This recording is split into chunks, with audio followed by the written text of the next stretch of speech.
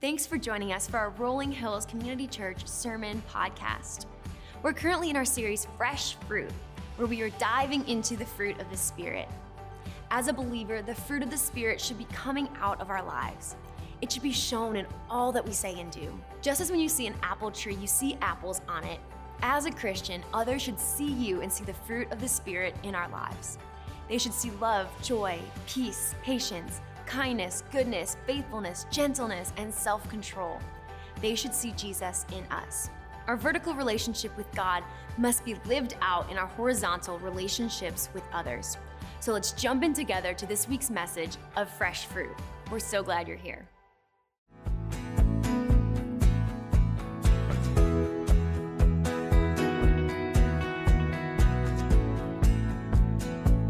My name is Abigail Kanzunza, and I would define kindness as putting someone else before you and just always being attentive and just making sure that you are doing the best you can for others before kind of yourself. I think kindness is important because just being able to just do something kind for somebody, not knowing what type of day they've had, can make a huge impact on someone's life, and that can always lead to a pay it forward type of situation. And I think just always meeting someone where they are and disregarding how they've treated you and just doing something good because it's good is good. And I think that as believers in Christ, we have been called to be kind because that is what Jesus demonstrated for us, and just being Christ-like and walking in his footsteps, I believe that is something that we should do.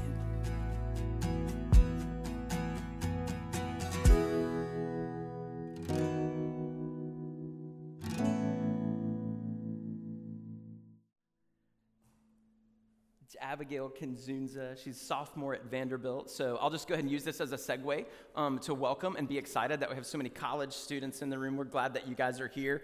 And if you are in college, we have lunch for you downstairs today after church, free and provided for, and giving you an opportunity to hang out with others. And so I hope you guys will stick around at the end of the service because we love to connect in that way. Hey, listen, we're in a series on the fruit of the Spirit. If I haven't had a chance to meet you before, my name is Nick Allen, and I get to be the campus pastor of this location of Rolling Hills. And it's, I typically say, a privilege to step into this spot and unpack the word. But today I'm in a little bit of fear because it's on kindness. I felt like my teenage daughters were side-eyeing me through the entire first service, and I didn't want to make eye contact for all the deficits of kindness that they know are present in my life. And so if anybody wants to raise their hand, volunteer as tribute, and trade places with me this morning, I will happily step aside.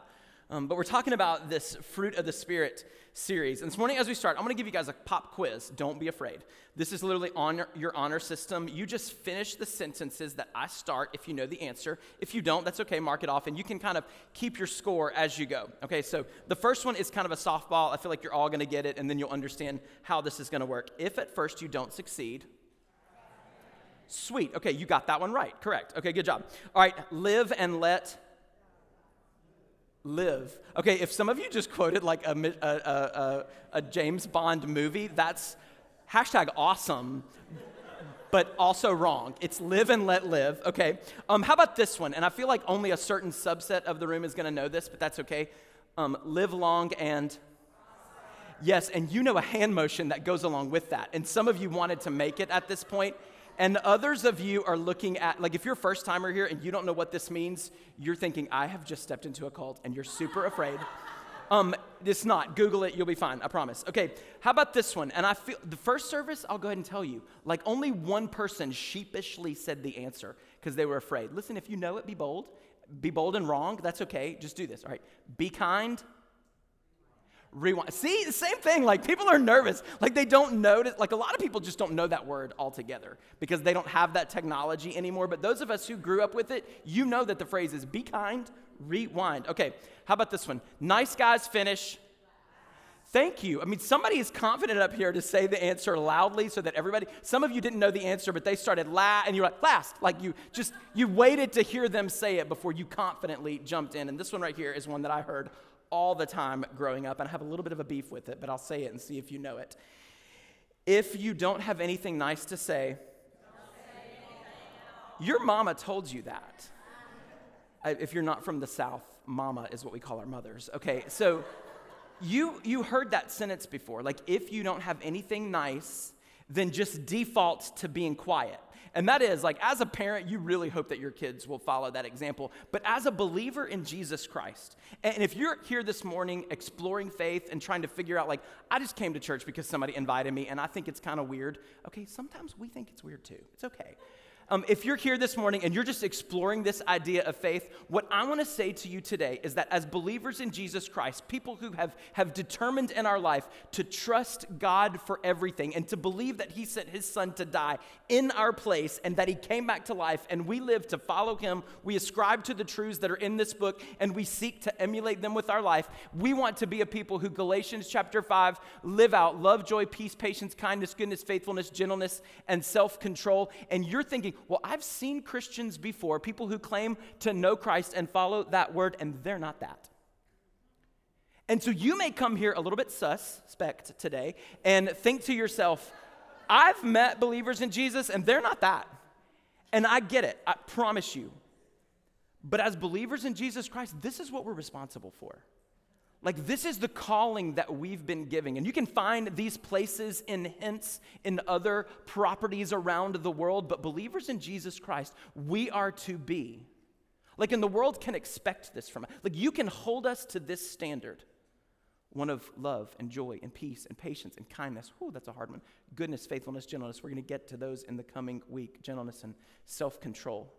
Like, this is the thing that we're supposed to do. So I have a problem with that statement, like the idea of like if you don't have anything nice to say, don't say anything at all. The truth is, if we don't have something nice to say, something's wrong. And we need to do an evaluation of why. We as believers in Jesus Christ who were called to bring the nice, to bring the season, to bring the light, to bring the goodness to any situation that we encountered in life. Like, why don't we have anything nice to say? Something might be wrong. That's okay. It can be fixed. And maybe today, for whatever reason, these passages of Scripture and this picture of what God says about kindness can be part of the solution in our life so that we can be people who bring that to the world, so that the world can come to expect, maybe not to see that from all Christians, but to see that in you and maybe see Jesus better because of you. I told the first service crowd this. I'll repeat it to you guys today. Hey, listen, make this promise. Like, commit yourself right now not to elbowing anybody else during the middle of this service as if they need to hear this more than you do. And I'll do the same. Like, I'm not preaching to one specific person in this room knowing that you're like the least kind person that I've ever met in my entire life. Literally, like, I'm not even making eye contact. There's no names out there that I'm thinking of right now. It's probably just me. Like, I'm the one that needs to hear these words. And I'm not like clearing my throat whenever something is said for my neighbor next to me. Like, just focus on what God's word says because there might be something in it today. I know there has been for me. There might be something specific for you. Ephesians chapter 4, verse 32, Paul is writing to the church of believers, telling them how they're supposed to live. And he says these words, be kind. You can underline that word if you like to underline words in your Bibles. And compassionate, you can underline or circle that one too because we'll come back to it for some emphasis a little bit later. To one another, forgiving each other. Woo. If you want to give a little dot to forgiving, we're going to come back to that as well. Be kind and compassionate to one another, forgiving each other just as in Christ, God forgave you. Now, the Bible, wasn't originally penned for us in Latin or English or anything that we kind of know as a modern language today. It was originally written in Hebrew for Old Testament, some Aramaic along the way, and then Greek for the New Testament. The Greek word for kindness in this moment, the idea of being kind is Christos. And you're like, ooh, that sounds like Christ. Not the same word, but you're right. They do sound alike. So if you want to take that with you today and understand that like being kind is being Christ-like, you just take that, put it in a box, and make sure that you live in that way. But Christos literally means this, fit for use, something that's just useful, something that's better, like it is the better way, and also something that's easy. And you're like, hold up, kindness is not easy. I know, hold on. But when we're kind to the world, we're going easy on them.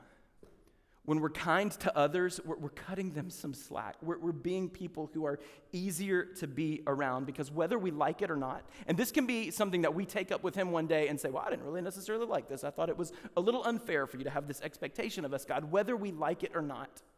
Kindness from us, it's in your notes this morning if you like to follow along, kindness from us, or the lack thereof, unfortunately, is how the world will see Jesus. It is how other people will see Jesus. If you're in Ephesians, I'm flipping back over to chapter 2 and starting with verse 4, it says this, but because of his great love for us, like because God loved us, we know John 3:16, that God so loved the world that he sent his one and only son. Because of that great love, the sacrificial love of Jesus Christ, because of his great love for us, God who is rich, you can read the word abundant, never running out. Like there's never a short supply of mercy. He made us alive with Christ, even when we were dead, doomed in our transgressions, our sin. That word transgression, the idea of sin, literally means to lapse. It's literally the idea of lapse, so that whenever I behave in a loving way, but then all of a sudden I'm unloving to the world, it's a lapse or a relapse in my life. Whenever I'm supposed to bring joy to a situation that's hard and difficult for people to see, and then I don't, and I'm just wallowing around in my own misery, it's a lapse, it's a transgression. Whenever I'm supposed to be a person of peace or a person of incredible patience, but I'm impatient, it's a lapse or a relapse in my life. When we were dead in our transgressions, like not working things out very well on our own, it is by grace, like God's gift, that we've been saved. And then it says, and God raised us up, like Christ Jesus raised from the dead. 3 days later, the tomb was empty, and that while we're dead in our sin, we get to be raised up. We get to be alive again and seated with him in the heavenly realms in Christ Jesus. It's joining God's team in order that what? In the coming ages, he might show. Like, we're the coming ages, by the way. This word that was written down to a church in Ephesus thousands of years ago, like when Paul wrote that letter to believers in Ephesus, is so that, like, all this happened to you, you've experienced grace, you've experienced forgiveness, you've come to Christ, so that in the coming ages, we're the coming ages, y'all. So that in our age and in our generation, in the coming ages, and then everything that comes after us, God might show the incomparable riches of his grace expressed how? In his kindness to us in Christ Jesus. Y'all, this is squad goals. Like, this is how we are supposed to live. And we're supposed to illustrate to God how grateful we are for his kindness by letting that kind of kindness flow to the rest of the world so that people can see Jesus. Look around. Like, the people that are seated next to you, if they trust Jesus Christ as their Lord and Savior, and they've been redeemed and forgiven of their sins and brought to life by Christ, they are supposed to be representations of how good God is. Like, you're a living embodiment of how good God is. And you can take that in one of two ways. Like, the first way you can take it is like, whoa, I'm pretty Christ-like. And I'm literally modeling my life after Jesus. And when the world looks at me and the way that I behave and the way that I speak and the way that I respond, they literally get a picture of how good God is. It's awesome.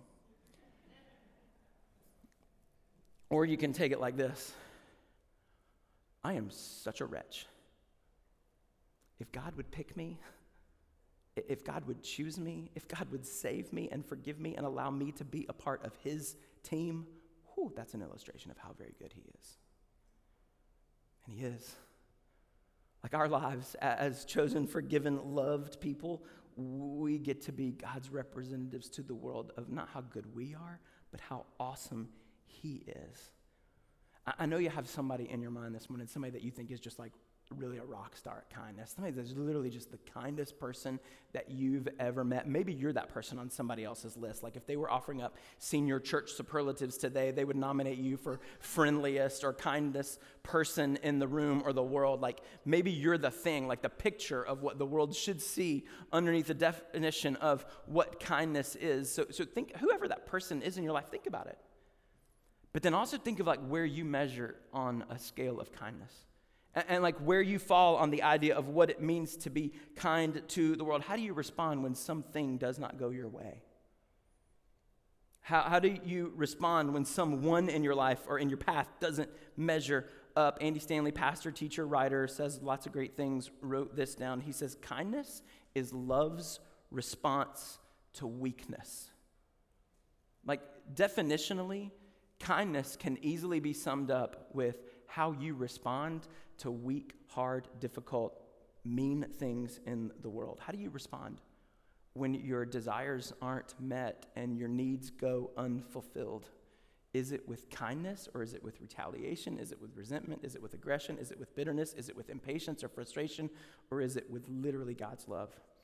We've talked a lot in this series about what the opposite of some of these things are. And it might be easy to determine that the opposite of kindness is meanness. But ultimately, I think the opposite of kindness is judgment. Paul wrote to the church in Rome in Romans chapter 2, verse 1 through 4. He said, "You therefore have no excuse." I hate it when the Bible says I don't have an excuse. "You therefore have no excuse, you who pass judgment on someone else. For at whatever point you judge another, you're condemning yourself, because you who pass judgment do the same things." Like, we literally all the time are a people who judge folks for doing the same things that we ourselves have done. It says, now we know that God's judgment against those who do such things is based on truth. So when you, a mere human being, let's be reminded that we're all human, when you pass judgment on them and yet do the same things, this is the beef that an unbelieving world has with Christians, that we judge them and yet do some of the same and sometimes even worse things. It says, "Do you think you will escape God's judgment?" Verse 4.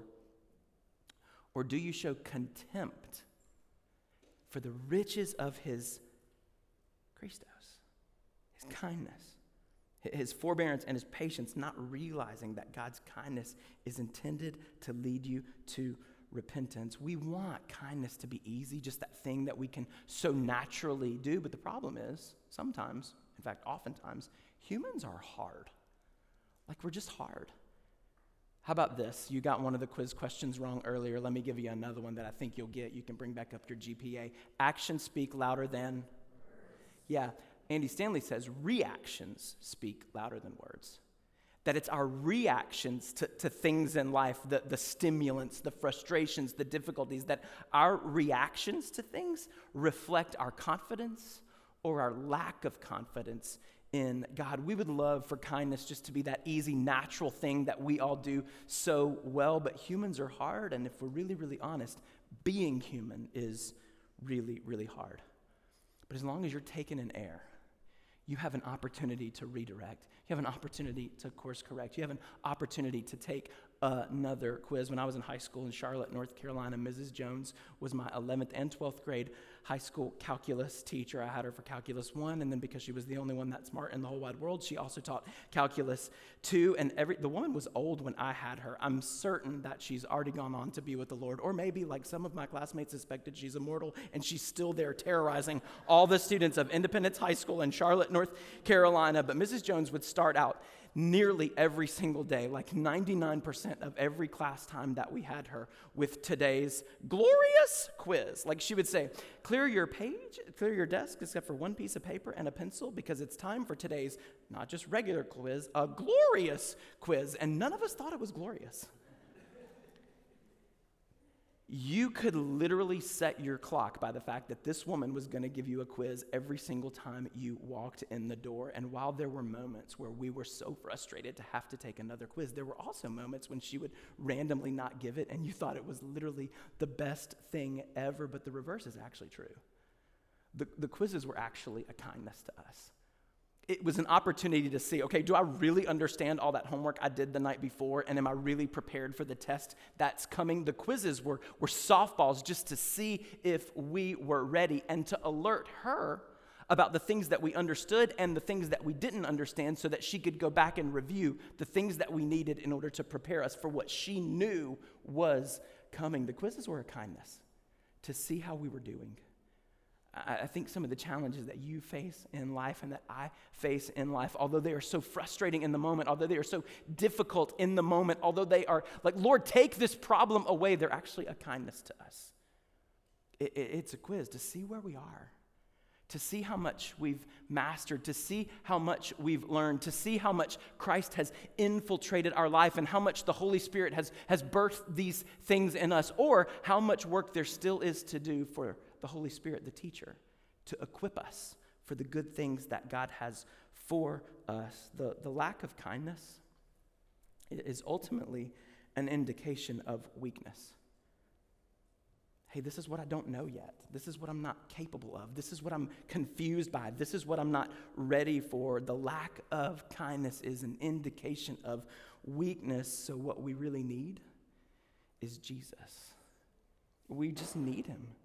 In Matthew chapter 11, he says these words, "Come to me, all you who are weary and burdened." Somebody said amen, because you feel that way. Like, I do too. And he says, "Come to me, all you who are weary and burdened, and I will give you rest." He says, "Take my yoke upon you and learn from me, for I am gentle and humble in heart, and you will find rest for your souls." And he says, "For my yoke is easy." It's the word Christos. You can literally substitute, "My yoke is kind and my burden is light."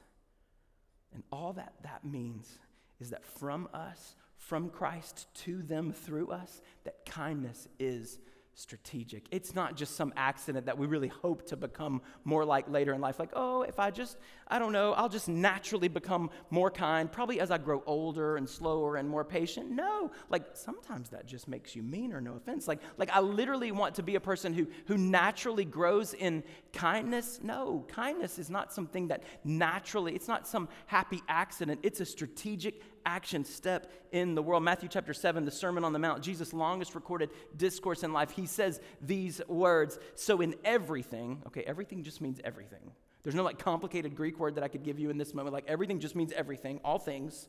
"Do to others what you would have them do to you." We know this as the golden rule, and sometimes we even forget that it comes from Scripture. "Do to others what you would have them do to you." And then it says this, "For this sums up the law and the prophets."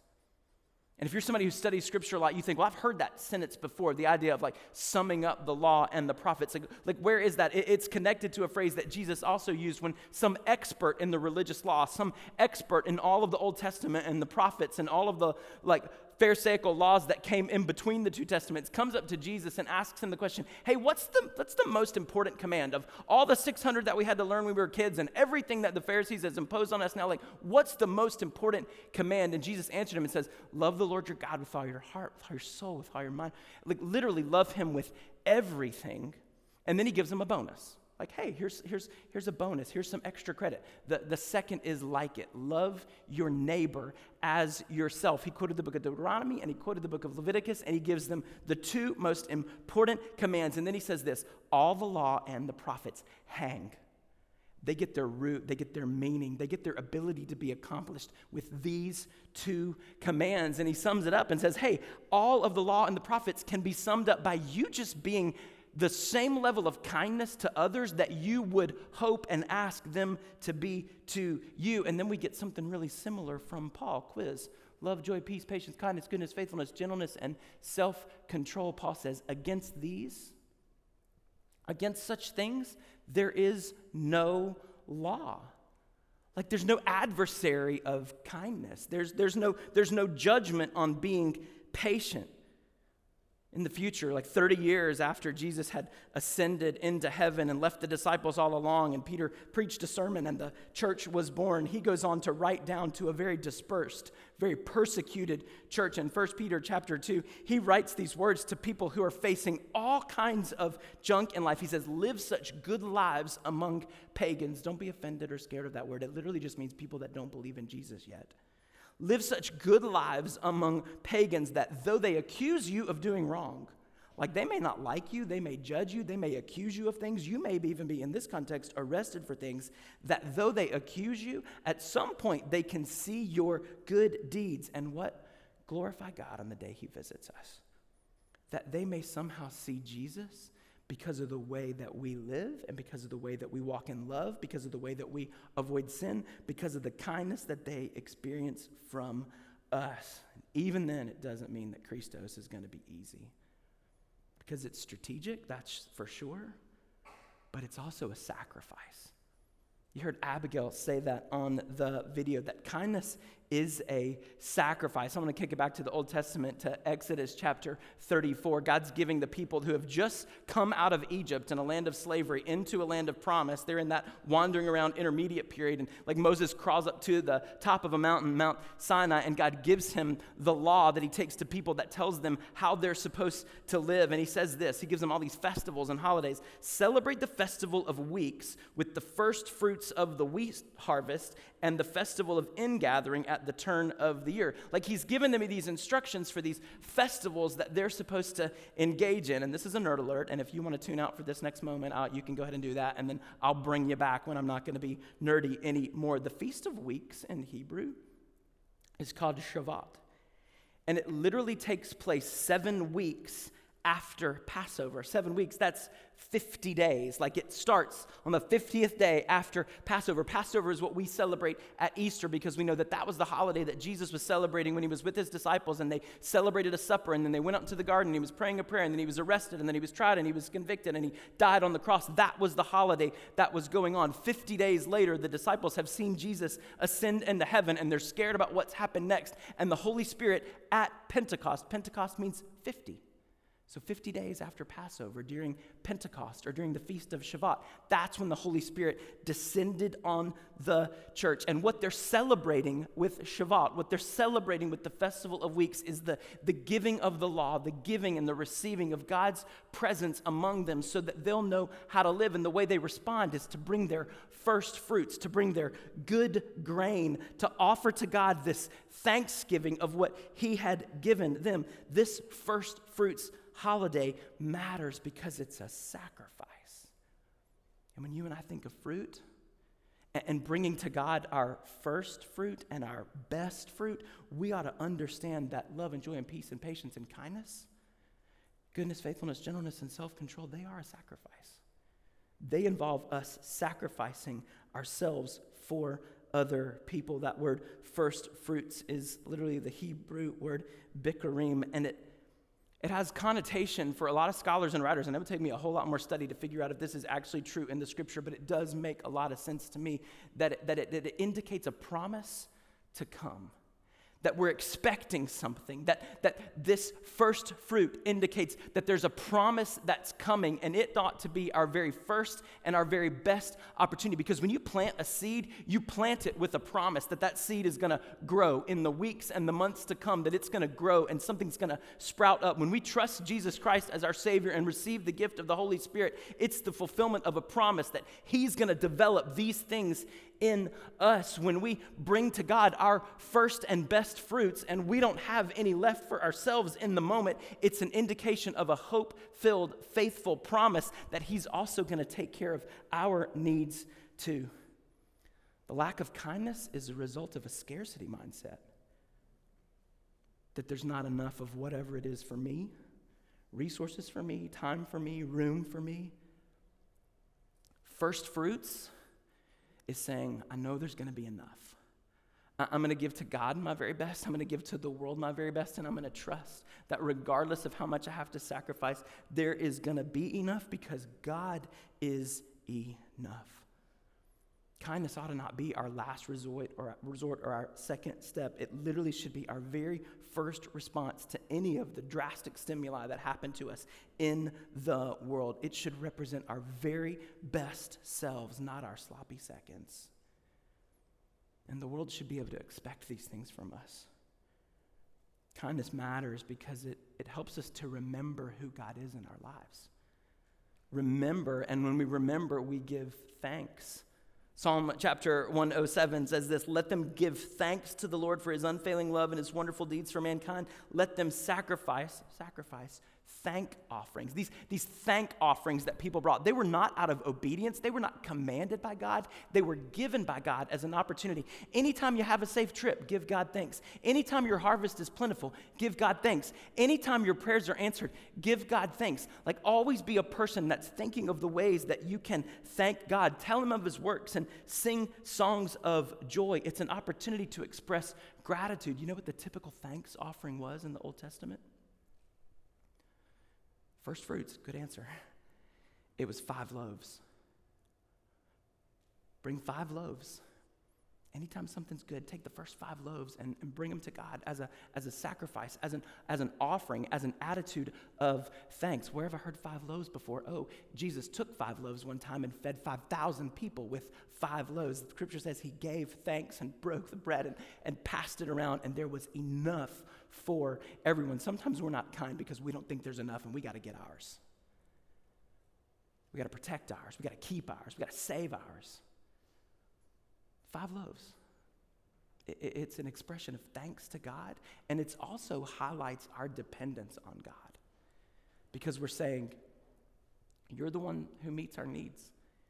You're the one who provides. You're the one who grows. You're the one who offers. Leviticus chapter 23, it's a picture of what people are supposed to do during Shavuot, during that Feast of Weeks, on that first fruits. It says, on the same day, in verse 21, you are to proclaim a sacred assembly and do no regular work. Y'all get a break?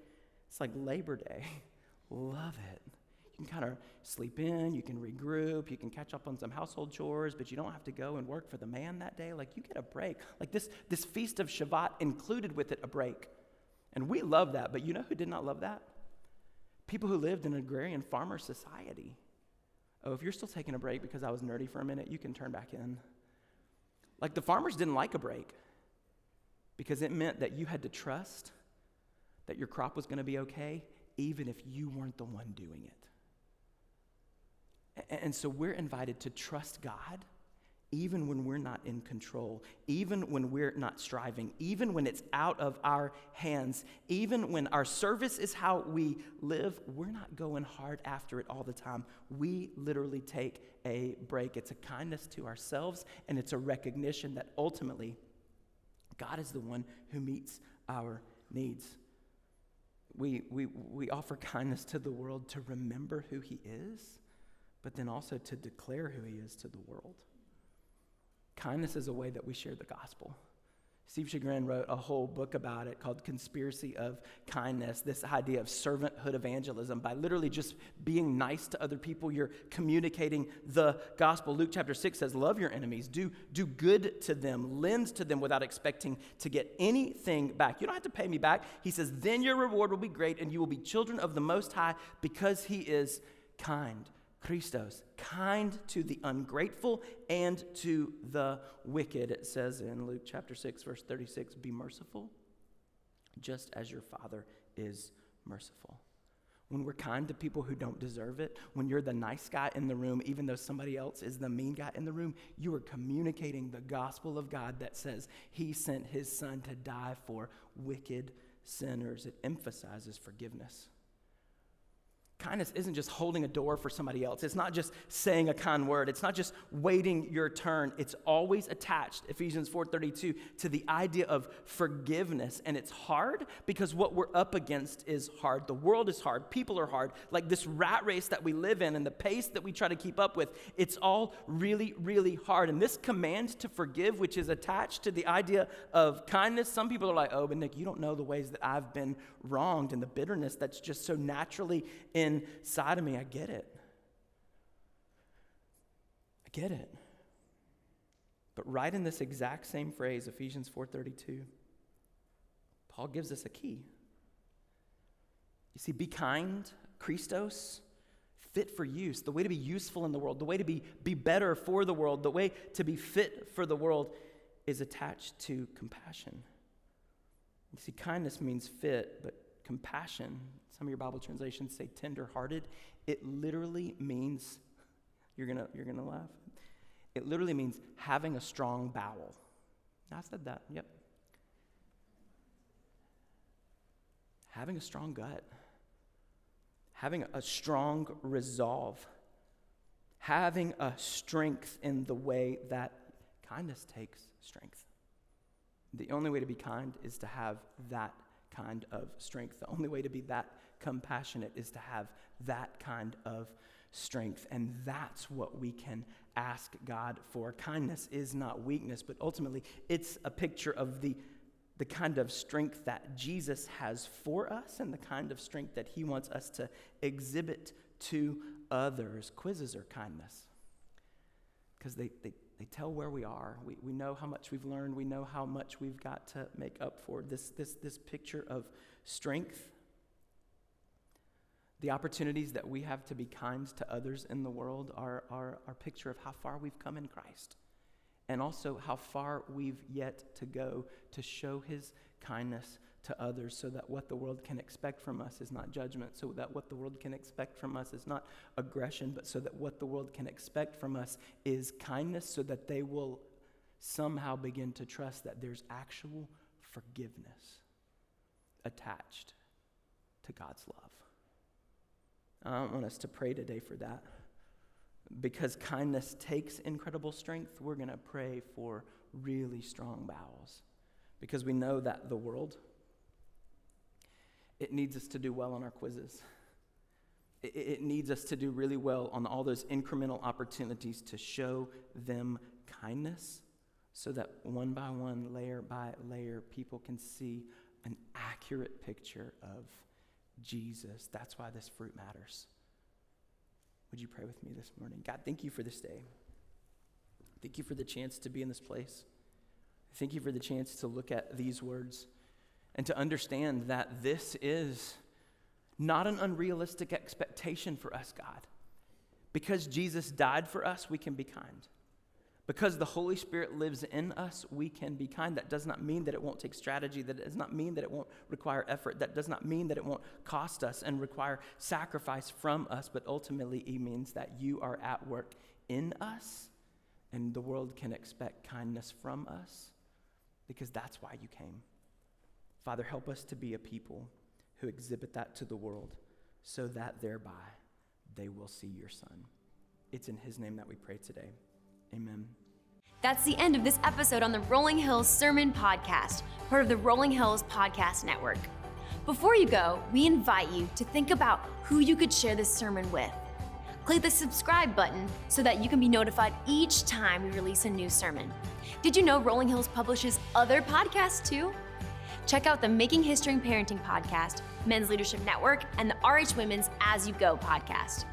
If you're interested in learning more about Rolling Hills, download our app, follow us on social media, or visit our website at rollinghills.church. We're thankful you spent some time with us today. We'll see you next time.